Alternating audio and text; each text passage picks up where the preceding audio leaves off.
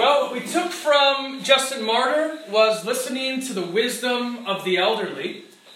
And then what we took from Cyprian was perseverance. And what we're going to take from our next African father, Athanasius, is the idea of standing alone. And we're going to look at a great example in Athanasius, and then we're going to look at a terrible example from the Bible. You know, many of the great men of church history gave their lives for one central truth. Paul focused much of his energy on the gospel of Jesus Christ and on Christ crucified. Martin Luther lived the doctrine of justification by faith alone. The greatest passion of our character today, Athanasius, was defending Jesus Christ as truly God. Well, we're going to find a theme again. Here is Athanasius, born to wealthy parents around year 298. And as the theme continues, he received an excellent education. But what became a little bit different is that he had a solid spiritual upbringing. He was considered one of the African fathers because he was born in a place called Alexandria in the country of Egypt in northern Africa, which was one of the largest cities in the world at that time, and eventually became among the greatest leaders. Athanasius became one of the greatest leaders in the history of the church. Athanasius was so short and so dark that his enemies called him the Black Dwarf. When he was young, he and a group of boys, probably not unlike the Schleyline and Myers boys, he and a group of boys were pretending to conduct a church service with Athanasius acting the part of pastor and performing baptisms by immersion. Alexander, the great bishop of Alexandria, happened to be walking by and could see that Athanasius was destined for greatness. And so the bishop took him into his care and eventually made Athanasius his assistant. Around this time, the Roman emperor by the name of Constantine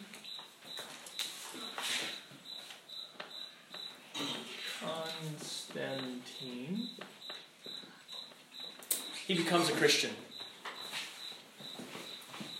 And Christianity now becomes popular, at least a form of Christianity becomes popular, when Constantine signs a law. He signs an edict. It's called the Edict of Milan in 313.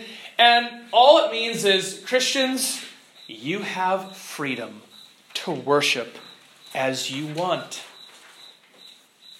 But just as persecution had strengthened the church, sadly, peace in many ways weakened the church. As many fake Christians began to join the church and spread false teaching. Among them was a pastor in Alexandria by the name of Arius.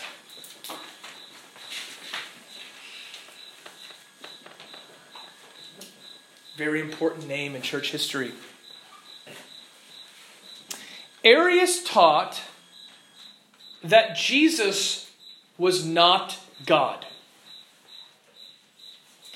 Jesus was a created being. Jesus was the greatest of God's angels. but he was not God. And now the church is confused. In 325, Constantine, once again, gathers a council together. 1, 2, 3, 4, 5, 100, 200, 300, 318 bishops gather together in a place called Nicaea, which is modern-day Turkey, to discuss this matter of the deity of Christ. The deity of Christ just means the godness of Jesus. The Nicene Council was careful to explain that Jesus was both 100% God and 100% man. And they use this long Greek word, homoousios, to say that Jesus was of the same substance as the Father. And if you want to spell it, it looks like homoousios, Homoousioss. Homoousios.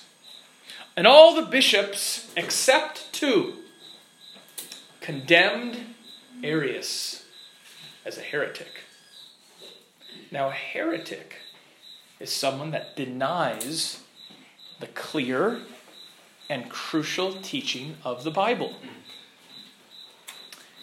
And they also took Arius' books and they burned them. Listen to what the Nicene Creed says about Jesus. They wrote out this creed. Write this word.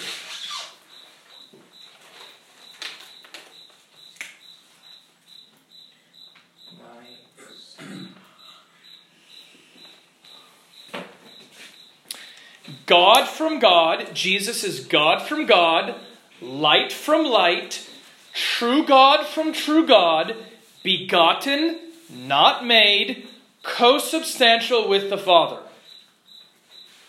They said that if anyone claims, like Arius did, that the Son of God is created, let him be anathema. Do you know what anathema means? Let him be damned in hell forever. These guys didn't mess around. They believed the Bible, and they believed the foundational truths of the Bible ought to be fought for.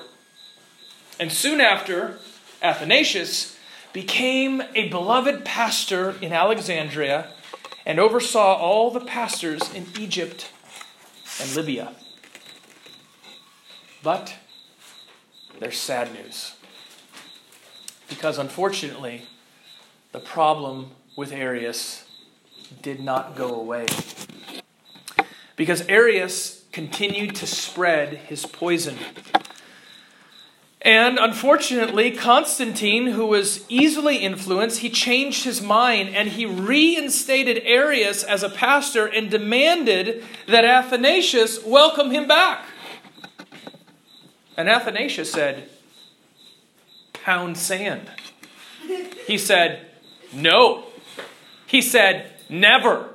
He said, "Over my dead body." He said, "Arius is a heretic, and he is not my brother in Christ."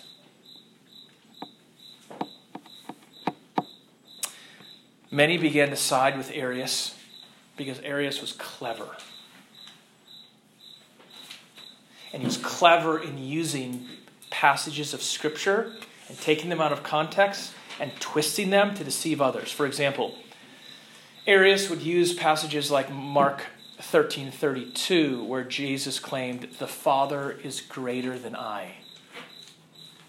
Hey, listen, brothers and sisters, all of you need to know how to explain what that passage means. Because it's not just Arius that used that 1700 years ago. It's Abu Bakr and Muslims who use that even today. Many were demanding that the Nicene Creed be changed. The Arians said Jesus was of the same substance as the Father,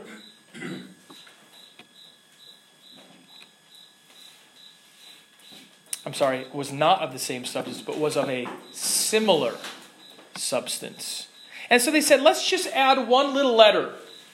We'll just put a little iota in there, which looks like an I, and instead of homoousios, we'll say homoiousios. You can't even tell the difference. What's the big deal?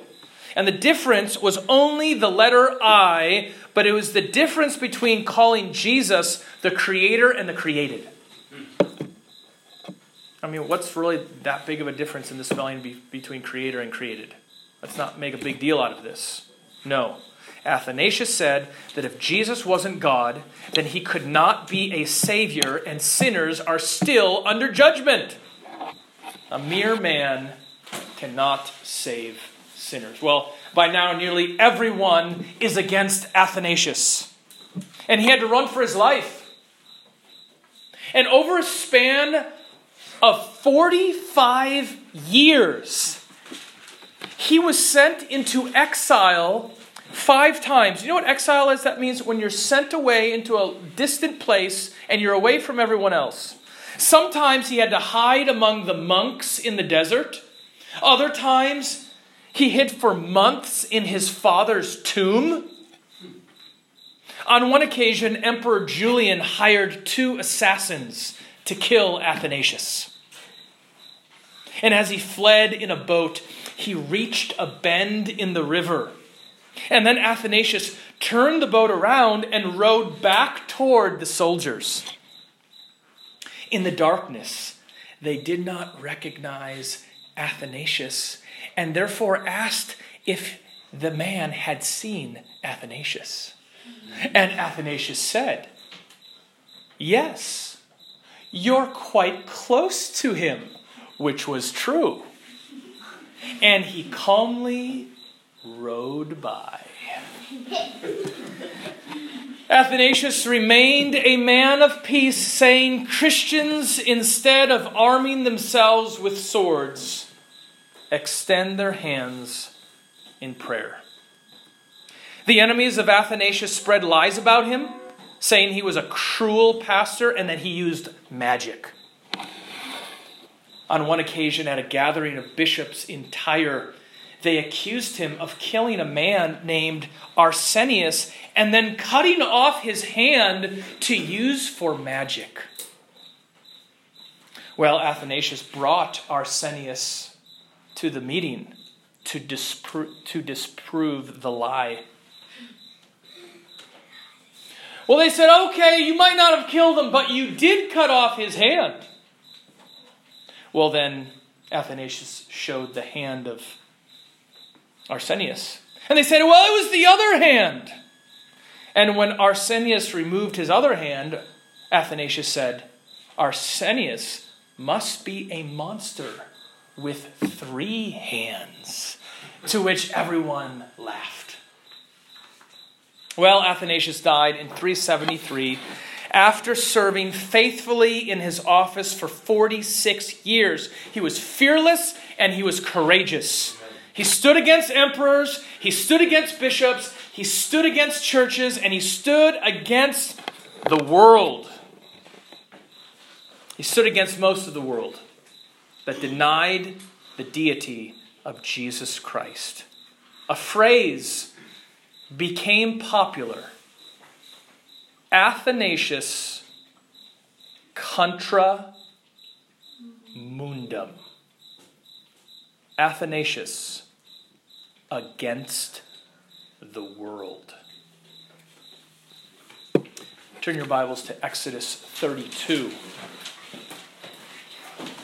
In our last few minutes, we want to look at a bad example of cowardice in the Old Testament, a bad example of someone who simply could not stand alone.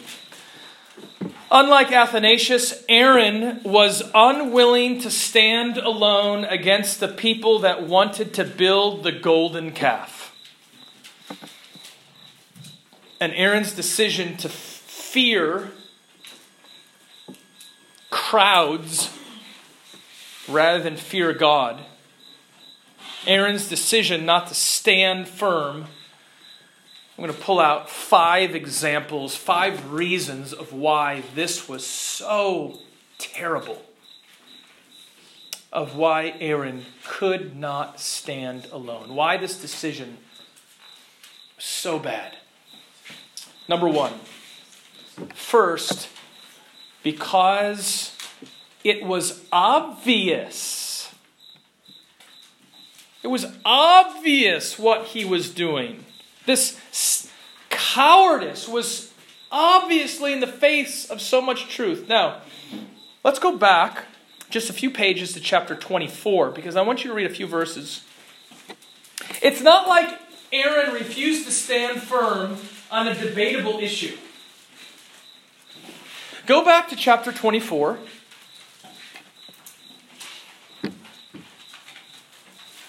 God's commands were clear just a few chapters earlier in chapter 24. Everyone cried in verse 3. What does it say? Essentially, we will do everything the Lord has commanded. And then later on in verse 14, Moses specifically said that if there were any problems while he was gone, Aaron and Hur were in charge. And yet Aaron sinned in the face of crystal clear instructions. It's bad enough not to stand alone, but when you do it in the face of so obviously clear, explicit commands, it makes it even worse. Number 1, it was obvious. Number 2, it was quick. When I say it, I'm saying the cowardice not to stand alone. Number 2, it was quick. Go back to you're still in chapter 24. Aaron didn't have to stand against, it's not like Aaron had to stand alone for years. How long was Moses on the mountain? 40 days and 40 nights. If you go back to chapter 32, someone read verse number 1. Now when the people saw Moses delaying to come down through the mountain. Okay, you can stop there. It's a delay. 40 days. This is way too long to stand alone. I can't do this. Number 2, it was quick. Number 3, it was easy. It wasn't too difficult for Aaron to move. The text implies in verse 2 that the people asked just once, and Aaron essentially gave no pushback. He didn't resist at all. Third, it was blasphemous. Aaron was not being asked to break a minor law. It was gross idolatry where the people stood before the golden calf and cried in verse 4, "These are the gods who brought you out of the land of Egypt." How wicked. Fifth, it was disastrous. When Aaron failed to stand alone, think of all the consequences. Boys, you want to follow the crowd? There's going to be consequences. When you don't stand alone like Athanasius and you follow the crowd, there's going to be terrible catastrophes. I pulled out just 4 from the life of Moses. Number 1, God considered killing everyone because of this sin. Number 2, the stone tablets were smashed into pieces. Number 3, 3,000 people later died. And number 4, the Bible says in verse 30, they committed a terrible sin. Why? Because they followed the crowd. Aaron refused to stand alone. Finally, it was so cowardly. Verse 24 tells us that in the end, Aaron tried to pass off the blame on the people instead of owning his own sin and accepting the consequences. Standing alone. Now, who is the greatest example of standing alone? Christ. Jesus Christ! Because he's the greatest example of everything righteous. Jesus stood alone against his enemies as he approached the cross. And even his disciples left him. Mark 14 verse 50 says, "And they all left him and fled." There was even a time when spiritually the Father left the Son. He turned his back upon Jesus as the Son of Man bore the sins of the world. And this is why Jesus cried, my God, why have you forsaken me?" The answer is that it was because of your sin and because of my sin. Jesus stood alone on the cross.